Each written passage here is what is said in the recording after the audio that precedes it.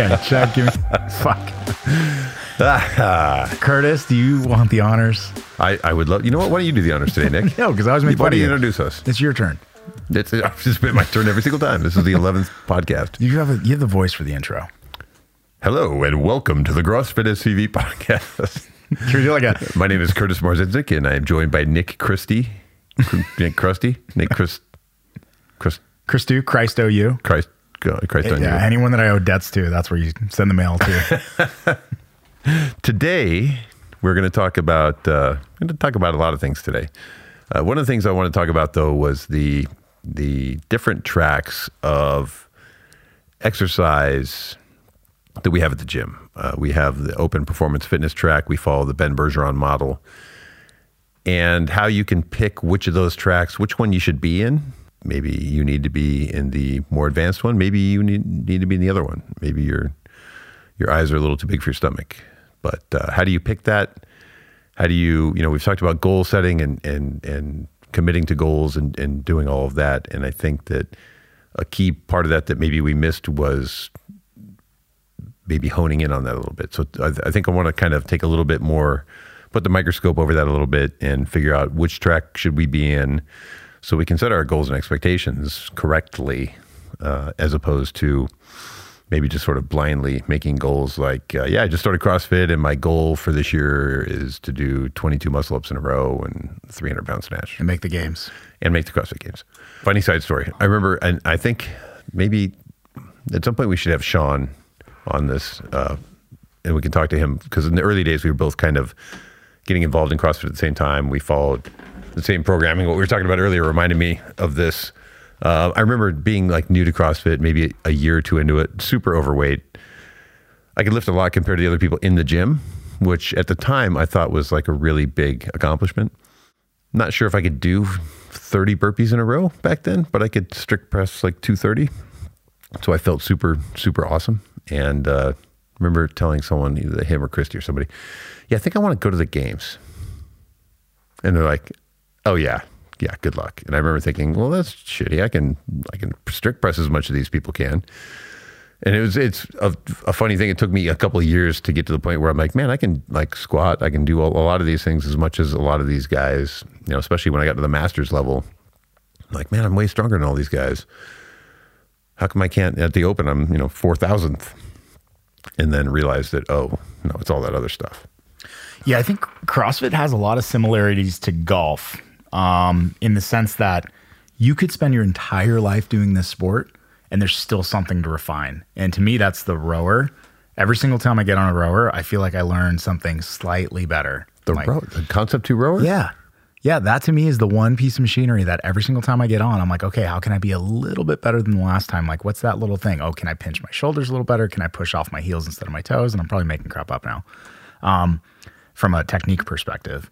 But I feel like CrossFit in general is you could spend a year or 2 years getting really, really good at a specific lift and then spend the next 2 years getting really good at gymnastics. And it's going to take a long time to be that well-rounded individual. And I agree with you. I think a lot of people walk in and they think, I'm going to work my butt off for a year and a half from now, I'm going to be the top person in the region and I'm going to go to the games right after that. Yeah, for me, it highlights a couple things for me. One is that you don't realize how easy they make it look. You see like Rich Froning going through doing like a double heavy Grace, like Grace with like 155 pounds 2 times in a row. And he does it in like 6 minutes. You're like 6 minutes. That's like 3 minutes for a 155 Grace. That's nothing. And doesn't then break a sweat. You try and do it yourself and it takes you 14 minutes. Yeah. And like and then he can then recover and do another workout 20 minutes later. I think the year they had that is like the final couple of events for the games. They did that and then they did something else right after it. Like that was a part A for an AB workout, was double heavy Grace and then something else. And so I think you don't realize how easy they make it look.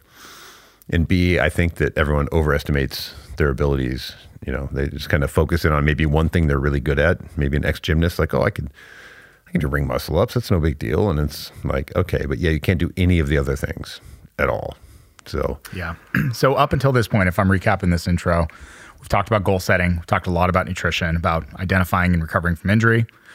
Today, we're kind of gluing things together, right? We're bolting down all of these plans that we've set to what track, what fitness track is probably most optimal for my goals that I've set for myself, but also the accomplishments that I'd like to set out on for the next year or two. Yes. Great. Yeah. To get kind of getting a little more granular with that. So looking at this, I sat down and kind of made a little flow chart that we were just talking about.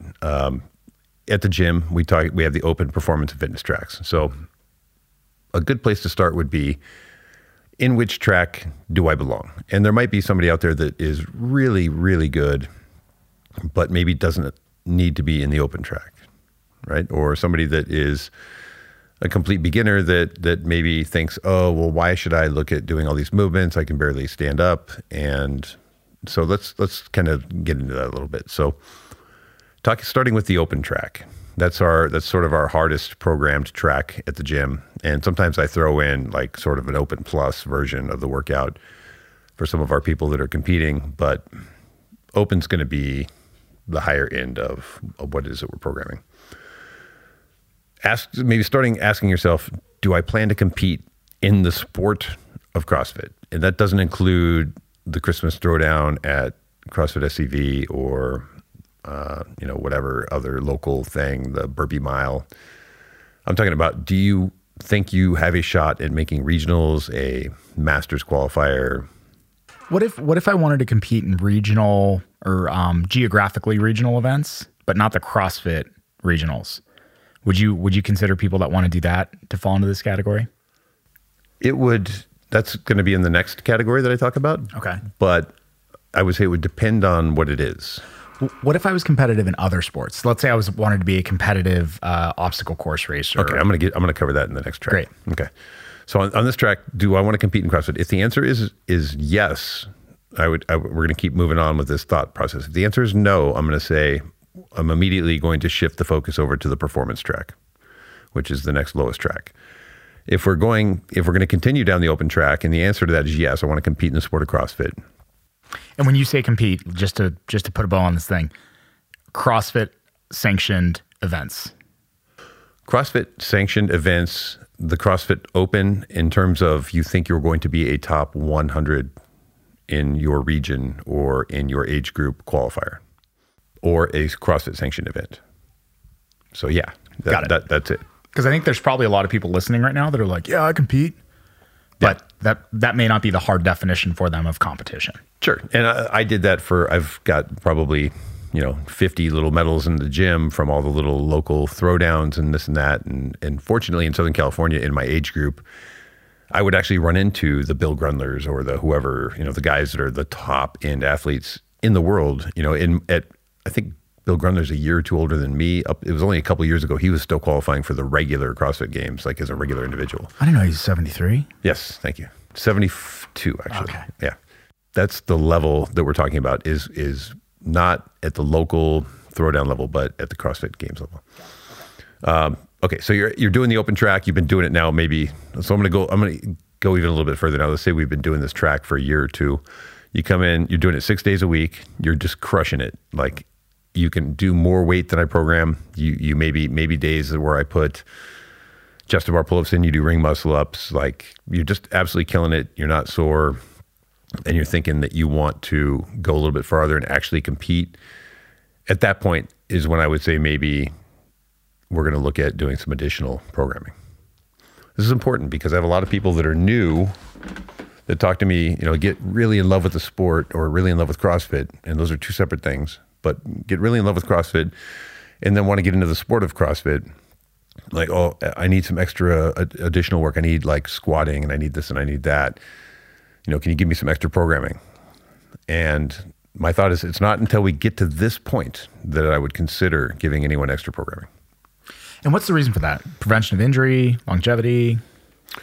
I'm going to say the reason of that, yes, prevention, injury prevention, longevity, mental sanity. There's no point in me giving you an extra 2 hours worth of work a day. A, if you don't have time to do it, like if you have a full-time job. B, if you're not getting 8 hours of sleep every night. C, if you haven't mastered your nutrition. If you're not under 11, 12% body fat, then it's not going to happen. Like you're not going to, if you can't do 40 to 50 pull-ups in a row unbroken, there's no point. So let's get to that level first. Then we can start looking at the other stuff. There is no point to trying to do all of this extra work until we're at the point where we've shown that we can master, because otherwise you're going to be stuck as the guy that's, 50 pounds overweight that can lift more weight than anybody that can't do any of the other movements. What good does that do? You're not going to compete, so let's not waste your time. Then you're going to get frustrated. You say, oh, the program doesn't work. You're going to go find another program, and that program won't work, and none of the programs will work. You might end up at 10 different gyms, and then, it's not, people that support that, I don't think are doing their athletes any favors. So you've been doing it for a couple of years. You're crushing it. I would say that might be time to evaluate the open track and maybe look at adding to it if you're crushing it and you're satisfied with that, or if it just remains hard. Maybe as you're getting older, it's enough. Then we just stay with that, right? That's good enough. So that's sort of my soup to nuts open track. Talking about now, we've moved over, so we're not going to compete in CrossFit. And I've sort of pushed that to the right into the performance column. I think of the performance column. Are you a former athlete? Do you play another sport? Do you want to go do local competitions and do well? So this goes back to your other question. So I'm a professional ping pong player, and I would like to get better at that. Or I'm a marathoner like Christy. Or we have another client who's a professional racquetball player. Like, I want to get better at that, and I want to get stronger and faster and blah, blah, blah. So the performance track is what we have designed for that individual. Maybe it's going to have a lot of the high skill components. It's going to have a lot of the high weight components, but maybe just not as much.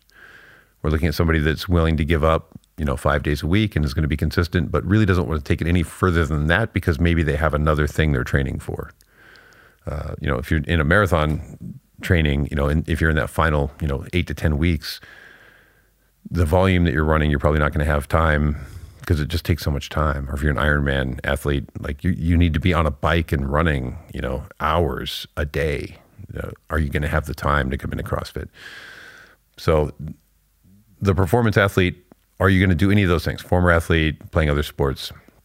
If the answer is yes, then I would say, great, you're in the right track. Are you serious about it? And are you going to keep doing it for a year or two? If the answer is yes, then maybe you might end up moving to the open track. That might be something after a year or two where you just push over into the open track.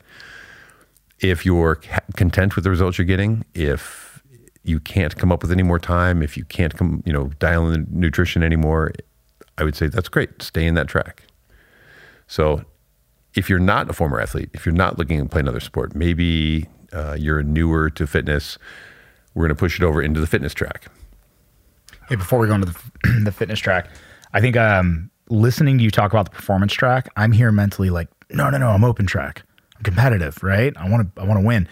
But I look back at the injuries I've picked up and the inconsistency I've had in the gym, and almost all of it revolves around a combination of lifting too heavy on a day where I'm either dehydrated or worked like a dog a couple days in a row, and I'm just not at my optimal ability.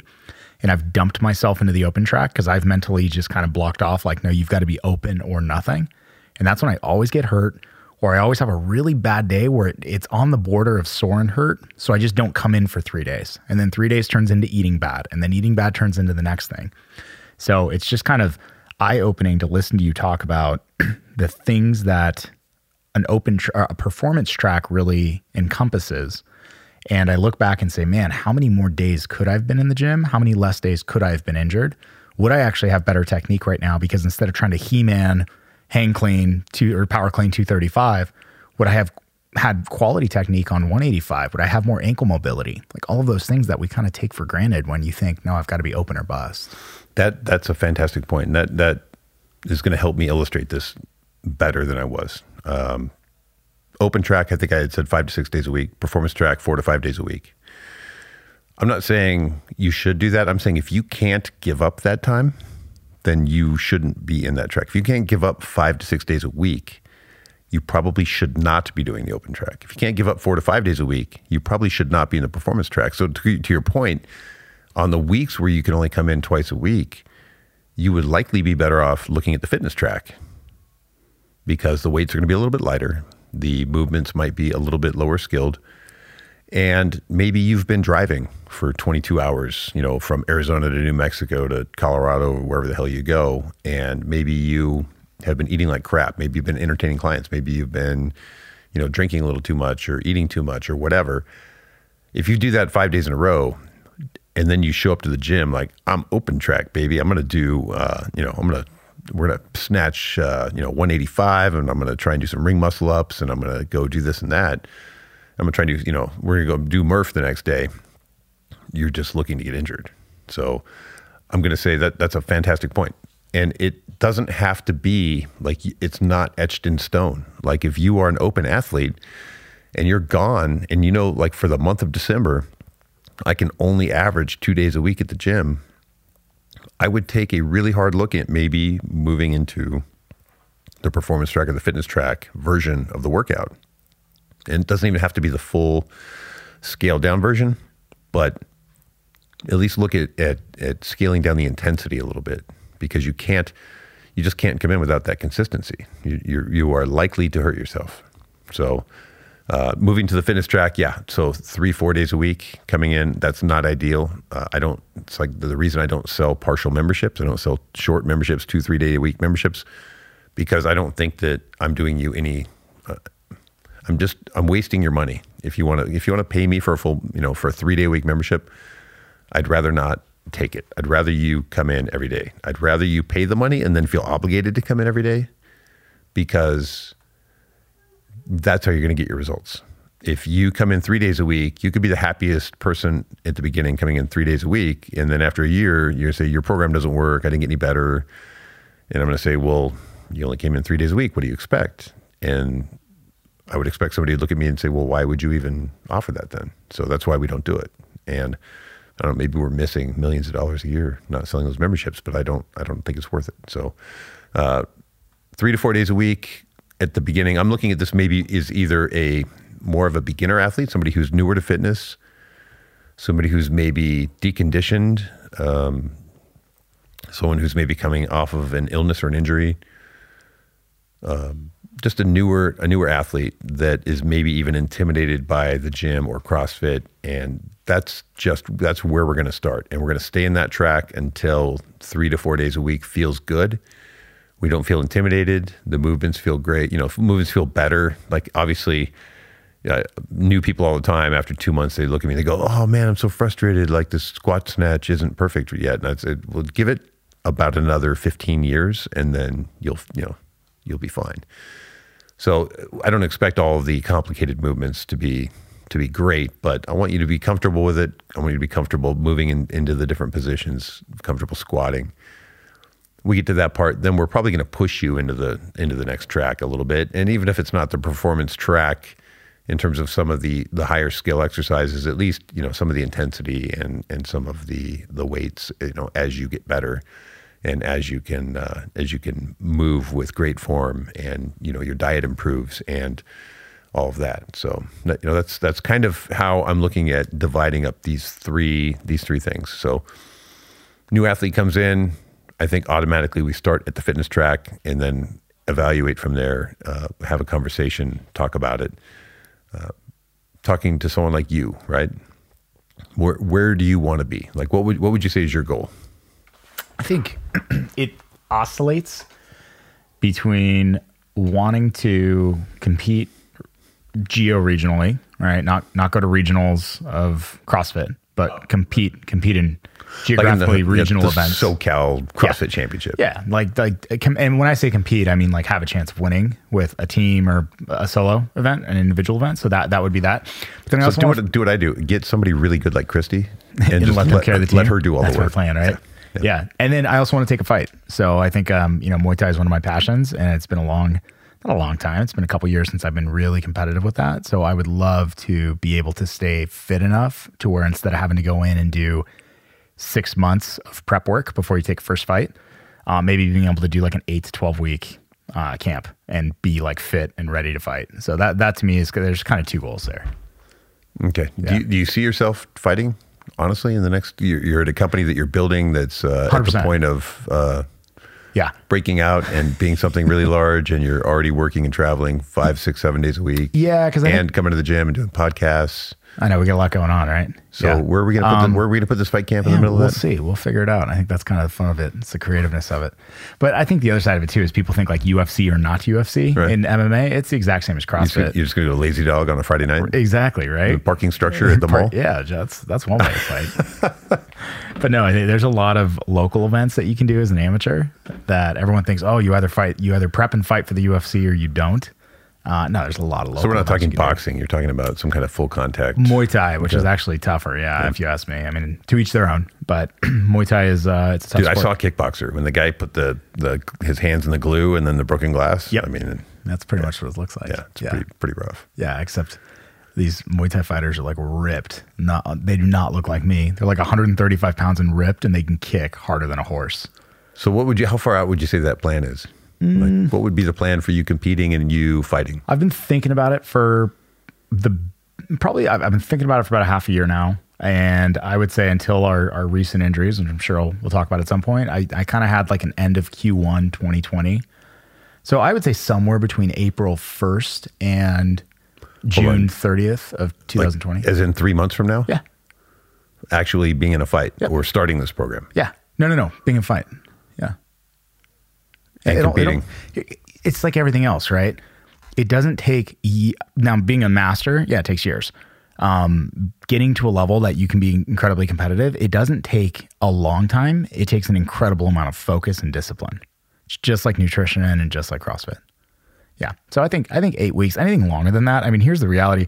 Whenever I got ready for MMA fights, you get way more hurt getting ready for the fight than you actually do in the fight itself. I've never once seen a legit fighter walk into a fight without a couple broken fingers, some sort of nagging muscle issue or tendon issue. Like, you just get beat up. So if you can do shorter fight camps and make weight still, that's kind of the way to go, because you just risk a lot less injury. So where would you fight out here? What does that look like in Southern California? For Muay Thai or for MMA? No, for where you're going to do Muay Thai. So where would that? So there's a couple different avenues that you can go. It depends if you want to do like Thai Muay Thai, like legit traditional Muay Thai, or if you want to do more of like a hybrid kickboxing thing. But a lot of times what you can do is you can hook up with a local gym. Gym that I've been looking at is actually in Santa Clarita. It's a gym called World Muay Thai, which has a really respectable. Where are they? I've seen their logo. Off Lions. Yeah, they're like midway up Lions. Huh. Yeah. Crew Pong is like one of the best of the best. So I'll probably drop in there, work with them. And I used to fight for Big John's. That was like the place that I was at, but they went out of, I don't know if they went out of business, but they disbanded. We'll call it that. The people that do the truck, that work on trucks? Big John's? Yeah. Oh, is there a truck? Big John's? Yeah. No, Big John McCarthy, the MMA referee. They put the suspension on my truck. Oh, really? Yeah. No. This is the UFC Big John's referee. Performance. Big John's. You've seen him on TV. Let's Get It On. The family, like if you go there, you get a side tangent. You go there with your truck. The whole family of like relatives that run that place. Like these guys that are all like 6'9", 400 pounds. Maybe. Because Don't they just lift the trucks up while the other guy puts the tires on? I'm not sure how that works. Big John is like they are literally 6'6" giant people. That's funny. Yeah. It's too funny. So Okay, yeah, anyways, you World find a Muay gym. Thai. So have you just like talked to them? CrossFit. Have you checked it out? Yeah, it's just like CrossFit, right? You find a really respectable gym, Okay. and you say, hey, I want to do this, and then they would help you identify events in Southern California, right? And they're sanctioned, so you'd have to go out and you'd have to get a physical and a blood test and all this stuff to make sure that you're healthy enough to be able to fight. And then typically with MMA, it's a little different. With MMA, your first 2 fights as an amateur, you have to wear pads. So you have to wear headgear and shin pads. And then after your second fight, you take everything off. I don't know on Muay Thai. I highly doubt it. Muay Thai is a lot more of a traditional sport. You see a lot of amateurs get into MMA because it's like the cool thing to do. You don't see a lot of people getting into Muay Thai because it's the cool thing to do. I feel like in Muay Thai, you're going to get hurt a little bit more. When I was sport. Younger, I dabbled in that a little bit, and it hurt a lot. Yeah. So Muay Thai is they call it the art of 8 limbs. It's elbows, knees, feet, and hands. It's a tough sport. I had a guy. We'd go out to West Covina to like kickbox with this guy that was he was like the California champion of like the like every kickboxing event that they had here. and we were doing like some kind of karate thing. But we drive out there to go spar with this guy like on Sundays, and he had like a full ring in his backyard, and we would just train. He would literally train for like 4 hours and then spar. And then you're ready to go for like an hour. Yep. Because I think his goal really was to wear everybody out so nobody hurt each other. And afterwards, we were so fucked up. He had a freezer outside that was full of like empty soda cans that he had filled with water, and then frozen. And he would have you you'd wear long socks out there, and he would stuff these soda cans in your socks all the way around your shins, Just numb you up. to try and get your shins numb, because the next day your shins would just be, you could like push your finger like a half an inch through the swelling to your bone. Yeah, we had 2 exercises we would do. We had these like wiffle ball bats that were wrapped in duct tape, and you would sit there, and to warm up, you would just like kind of like drumstick on your shins to just get them. Yeah, just to get them like desensitized. And then the other thing we would do, and this one was fucked up, you would stand face to face with a partner, And you just cross legs. and you would cross legs, but you would do it real soft. Yeah. And But top, then you get a one up, like you're like, oh, fuck, Exactly. that hurt. Then you get the next thing, because if you're kicking, like it hurts a little less than if you're getting kicked. Yep. So it's like you have that momentum. Yep. So like you're like, ow, that hurt. You're like, all right, I'm gonna get this guy, and then it escalates to the point where you're like hopping on one leg. And you're like, sorry, bro. so stupid. Yeah. You know what's actually the worst injury, and I know I don't want to go on too crazy of a side tangent. The worst leg injury is, depending on what your front leg is, when the other person kicks straight into that IT band. I mean, yeah, you it's can, bad. there is nothing you can do to desensitize that IT band to that. And it's one of those things too, where you get hit one time the wrong way and it just locks up and it won't let go. I'm gonna say after like years of doing that, I got to the point where I could take pretty good shots to the Yeah, you can get better at it. to the it band. Yeah, but it's one of those things where if you get caught on that one, no matter if you've been doing it for a year or 10 years, and it locks, you're done. That leg is not coming back for the rest of the night. It's not coming back for the rest of the week. When we'd go down to bar with this guy, I prided myself on being like, just having a hard head. Like I wasn't really good at anything. It's but- kind of like early CrossFit, right? I'm going to lift heavy. Yeah. Yeah. And it was kind of like, nobody can knock me out. And this guy hit me in the kidney so hard. Oh, yeah. That I just remember like just looking, like everything went gray for a minute. Yep. And I remember I was on my knees looking up at him, like feebly trying to punch. He's just laughing at me. It's like the liver shot. People don't realize how bad it is. That's not good. Until you've really gotten hit, you don't realize how vicious that hit is. It's not even that like shot. it's not even like pain. My body just shut down. It just shuts down. Your body takes over. so nope, yeah, you're going to the ground. Exactly. It's trying to protect itself. Okay, so how do we Yeah, get to so- that? So we're talking about you competing, Yeah, and so you're I going to think- compete in CrossFit and in Muay Thai by April. I think Muay Thai by April. I think CrossFit. I was hoping to do a partner competition in 2019, and the person that I wanted to partner with ended up doing a co-ed competition. So I was like, well, that went out the window. But it doesn't matter, right? So, but yeah, I think my goal in 2019 was to do a local CrossFit competition. Failed at that. Which one was it?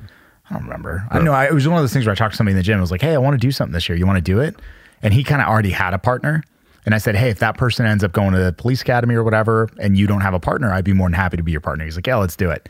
And then he ended up doing a co-ed one.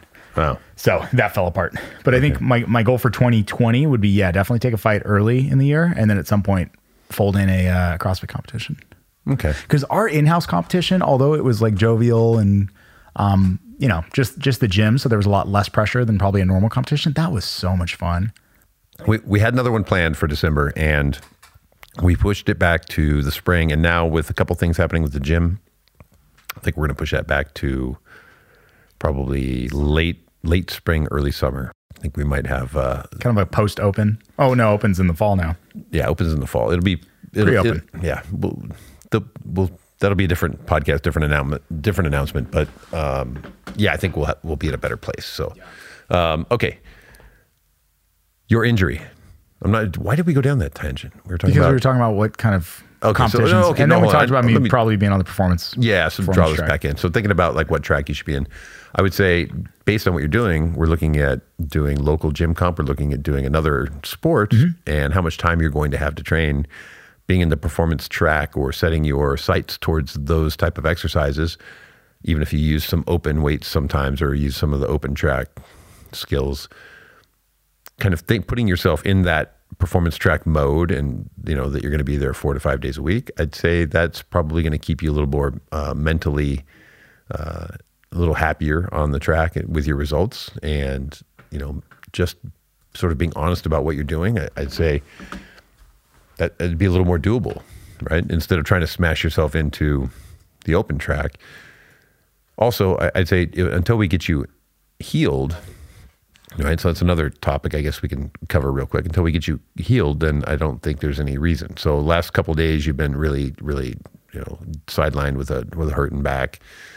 And we talked about coming back in and starting real light and going with some really super scaled versions of the exercise. A couple of days of that, how do you feel? I feel okay. You're in Friday and Saturday, right? Yeah, I was in Friday and Saturday. This has been really humbling, by the way. And I think I was telling you before we started today. I went back, so about a month and a half ago, I was out in Phoenix, and a good friend of mine owns a gym out there. And I drove 6 hours one way, worked all day, slept at a friend's house, and then I had a 6 a.m. workout with him the next morning. This is the one you told me about where you're like, dude, I did this workout, and it was like a 10-mile run and 100 muscle ups and like 300 clean and jerks with 225 pounds. And then you went on to list like every exercise that I've ever done in a workout ever, all in one workout. It was a big chipper. It was a 50, 40, 30, 20, 10. And the 50 was like 50 calories on a bike. And then it turned into like a 40 walking dumbbell overhead lunges. And then it ended the 10. And I mean, everything was heavy, right? The bike was the only thing that wasn't heavy. Oh, and it started out, before that, it started out with a squat complex. And you were to get to 90% of your 1 rep max. And then the 10 was a 155 power snatch. And by the 30, my back was kind of feeling a little funky. Not bad, not like I'm injured, I need to step out, but just kind of sore and like I'm going to tough through this now.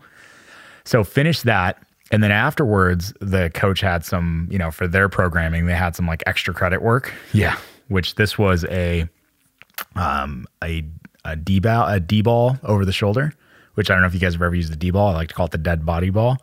So it's just a big, heavy sand ball that it feels like a dead body when you pick it up, doesn't want to work with you. I got a couple D-balls. Okay. That's the gym. Hey, what'd you call me? Yeah. So I did a 100-pound D-ball over the shoulder 30 times. And that was where I was like, okay, I think I might have fucked something up. And then got in the car and drove 6 hours home. And that's what started this So what's interesting is ever since then, so that was called a month and a half ago, right? After that, I took a week off. I was like, man, I'm fucked. I can't do this. I gotta rest. Felt good. Came back, did 1 day, maybe 2 days, back, just laid up on the couch. Okay, take some time off, took 4 or 5 days off. Again, back in 1 day, didn't feel great after that 1 day, but didn't feel hurt. So I made the mature decision. I'm going to go to the gym and stretch for an hour. Well, your body doesn't like fucking stretching for an hour when it's hurt, because what happens is if you stretch too much, your body starts to guard itself. And how does it guard itself? It lets everything spasm to make sure that you can't fuck with it anymore. So I had that day where I was crawling around in the gym because I stretched too much, which was like the most embarrassing thing ever, right? You got hurt stretching? You must be super weak. So what's funny is that nobody at our gym would ever say that to you. Of course not, right? And then after that, so I came back and I worked out on a Friday, 2 weeks ago, and came in Saturday morning. And Saturday morning, I was like, man, I don't feel good, but most of this stuff's body weight. It was like a row and a pull up and a hang clean complex, and it was a team workout. So I was like, you know what? I'm sorry, but I got to be that guy. I'm going to do a 65-pound clean. I couldn't even do that. I mean, I did it, but the rest of the weekend I was crawling around on the floor. So the reason I tell you so much detail is I've been dealing with some sort of, just nagging something ever since the spring open was over. I was probably strong for about a month after that. And then I've slowly just been kind of like decaying away since then. And I went back and listened to our podcast that we recorded over the summer about injury and when to identify injury, when to deal with injury versus when you might just think you're just sore and toughing through it. And I actually think I probably hurt myself over the summer. And what I've been doing is I've just been taking just enough rest for me to feel good, but my body not recover. So then every time I've gone back into the gym, it's gotten worse and worse and worse until the point where I couldn't even lift a 65-pound hang clean because my body was so hurt at that point. And that was kind of the straw that broke the camel's back. So anyways, went and got it checked out. I've got something called a sacroiliac strain, which is like a lower back muscle strain, if I'm saying that right. It's not a ligament injury, it's a muscle injury. And there really is no solution to this thing other than rest and core strength, which is going to be kind of a bummer because I did work out last Friday, worked out last Saturday. Didn't feel terrible, but I also did body weight and squatting to a box. So just super humbling. But the goal, so the goal is like when you're injured, the goal is to, we need to not be injured anymore. So we have to not do any of the things that cause us more injury or impede healing. If we can do something else while doing that, if we can still come in and do something that doesn't exacerbate the existing injury or get in the way of it healing, then that's going to be beneficial, right? It's going to be beneficial to you mentally. It's going to be beneficial to you physically. So the goal is to find, so what's wrong? What can we do? What can't we do? Is there, generally there's something we can do. If your back's hurt, we can come in and we can bike for half an hour. We can sometimes row, depending on what kind of back injury you have. Maybe do a ski erg. There's always something that we can do. We can bench press. We can do other things. So I'd say for the athlete that's injured, let's look at trying to keep that ball rolling, right? There's something to your momentum. And if you can just keep coming in, you can get better at other skills. You can just at least keep the momentum of coming to the gym, 4 to 5 days a week. For someone like you, I think it's important. I think you would go crazy if you didn't do something. Yeah, I agree. And on that topic, I think one of the reasons that I've continued to come in, I think the mistake that I've made, I've come in because I know that if I just stay at home, staying at home leads to bad eating, which leads to just making bad decisions. And before you know it, it's been 3 weeks and your back's healed, but you're still not going to the gym. So for me, it's been very conscientious of I'm going to go to the gym. Now, where I've made my mistake is I go to the gym and someone is like, yo, you doing the workout? And I'll mentally walk in and say, no, I'm just going to stretch tonight. And they're like, and then I get there and they're like, you doing the workout? And I'm like, I guess I'm doing the workout. And that's where I've gotten hurt. So I think, to your point of still come, just be very methodical and very purposeful about the movements that you do. Yeah. And don't fall into the peer pressure, right? Come on, bro. You could totally do that. Yeah. We always say every bad injury follows, you got this, bro, or come on, bro. Like, you're a pussy, man. You should do this weight. It's like, know what? I'm going to do this weight over here and I'm going to stay in my lane and I'm going to, do what I'm doing. So, that really falls back into that sort of picking your track. And I guess maybe I should make a fourth track, maybe like an injury track, right? So where we, that injury track would be doing the things that you can do, making sure that you're still getting the sleep, make sure you're still eating well, right? Because your diet has nothing to do. Be like, oh, I'm gaining weight because I'm injured. Like, what, you're gaining weight? What, that your injury forces you to only eat at Carl's Jr. or like you can still eat well. In fact, I tell people when you can make it to the gym, you should really double down on the eating and make sure that you're, super strict, because that could be an opportunity to maybe spend a little more time on that. But, injury track, make sure that you take the time to heal entirely, and then maybe we can move into the fitness or the performance track again. So I'd say for you being injured, the goal of like April, May seems like it'll be tough. Mm-hmm. It'll be a stretch. On injury track, I will say my gymnastics have gotten significantly better. I can handstand walk now because you're My goal for you would be to leave the injury track. Me too. By April. Yeah. Not to compete in a fight. Yeah, and if it doesn't happen you're right. And I'm not going into it with this macho, like, if it doesn't happen by April, I got to make it happen. Like, no, if it's not going to happen, it's not going to happen. Yeah. You did miss one track, the Nordic track. The Nordic track? Yes. That's when you only go skiing. This episode is brought to you by Nordic track. So one other thing I thought was worth mentioning as we're talking about this is the idea of rest and recovery, and how maybe people get injured or how injuries sort of jump from being a minor nagging thing to like a serious injury. I think people undervalue the recovery. And I always say that the eating is a third, the working out is a third, and sleeping is a third. And if you don't have all three of those, then there's no point in doing it. But recovery is not just resting. You can't just say, oh, I got 8 hours of rest or I rested. you need to recover. And if you're feeling beat up the next day or injured, and you show up and you do a workout at 70% the next day because you're feeling like crap, and you sort of break it off that day. The next day you come in, maybe you're at 60%, and then you try and break it off again and go for broke, and maybe you come in at 50%. Training at 70, 60, 50, 40% every day is not as good as maybe taking 2 days off and then on the third day coming back in at 95%.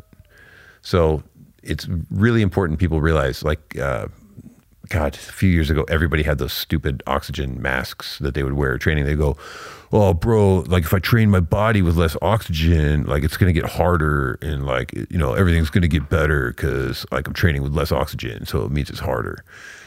And the reality is all you're doing is you're practicing movements, you're creating motor patterns, you're doing all these things at a reduced capacity, which is probably only going to reduce your capacity.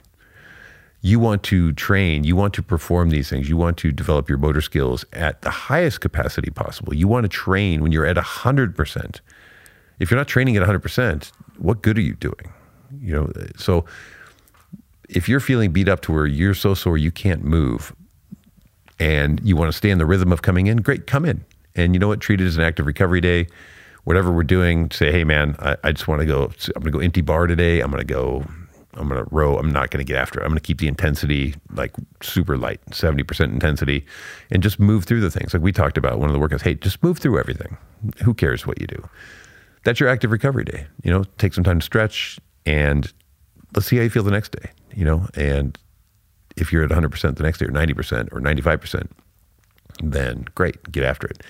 So the analogy was a great one that I've heard is, if you dig a hole, that's like working out, it's digging a hole, right? So say you dig a hole 5 feet deep, and the sleeping and the eating part and the recovery is filling that hole back in, right? So say you eat well, you sleep really well, you do a little bit of active recovery, and you fill your hole all the way back in. That sounded weird. You want me to fill your hole? Yeah, yes, please. Who fills whose hole? Yeah. Okay, let's say somebody else fills your hole. Wait. Okay. You put dirt in the hole. Jesus Christ. You put dirt in the hole? Yeah. You're doing it wrong, dude. No. Okay. Let's say you manage to fill and compact the excavation that you have made.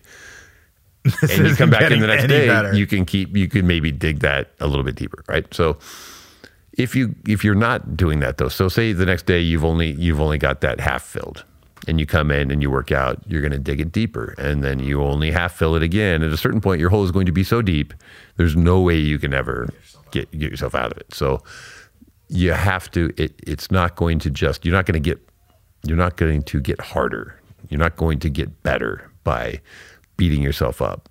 I mean, there might be an exercise, maybe you and I go out hunting one day and we don't bring any food with us, and that might be a mental exercise where mentally you can make yourself a little bit stronger. Or maybe you decide to go, hey, I'm going to go on a fast and just see, develop some mental strength.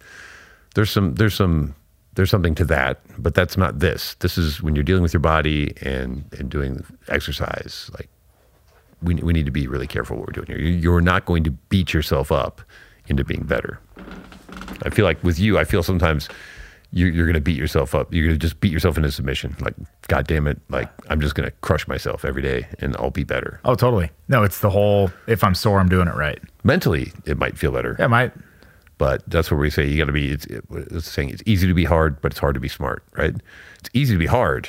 I'm just going to go in and just smash myself every day. But it's harder to be smart, right? If you think about it, that's why if you were to just give it up, if you were, all these CrossFit athletes that have trainers that they pay, right? If you're paying somebody, if you were paying me a lot of money to train you, and you knew that I was going to get you where you wanted to go, and you actually listened to me, like you wouldn't like a lot of what I would say to you, right? I'd be telling you to rest a lot more than you probably want to rest. And then when you're in the gym, I'd probably push you to an intensity that you didn't want to be at. And you might get so crushed, you might have to do a little extra rest. And, that's kind of where I'm trying to push everybody mentally is, be a little bit smarter about it. We want you in every day, but maybe not every day is 100% effort. I tell people all the time, hey, today, think about 75% effort. Maybe today we're at 98%. Today we're walking down the street, and maybe tomorrow we're at the intensity of you're being chased by a shark or a mountain lion. So Yeah, it's crazy. It's crazy that I pay you a lot to not train me. Yep, you're paying to not listen. Yeah, I pay you a advice. lot to not listen to your advice. I pay you a lot to not train me. Yeah. And I pay you a lot for this to go right over your head right now. I don't know what you're talking about. On that note, let's put a bow on this thing. So, if you're injured, try and get off the recovery track. And I was just onto going to add a the- couple more things here. Boom, let's do it. Okay, I was going to say the thing you should do. untie that bow. We were going to talk about the double-fisted muscle massager. Oh yeah, we got to talk about this. That the double-fisted muscle massager that you bought from MrFister.com that comes with the two-sized fist attachments. I'm so excited about this. I can't wait. What's the for name them of to the get one? here. The Theragun is the one that you use at the gym. One of the clients at the gym has something called the Theragun. Not Josh. It was It was somebody Josh. else. No, it was Josh. Oh, Yeah. I was going to keep his name secret, but Yeah, clearly. it's not Josh. Yeah.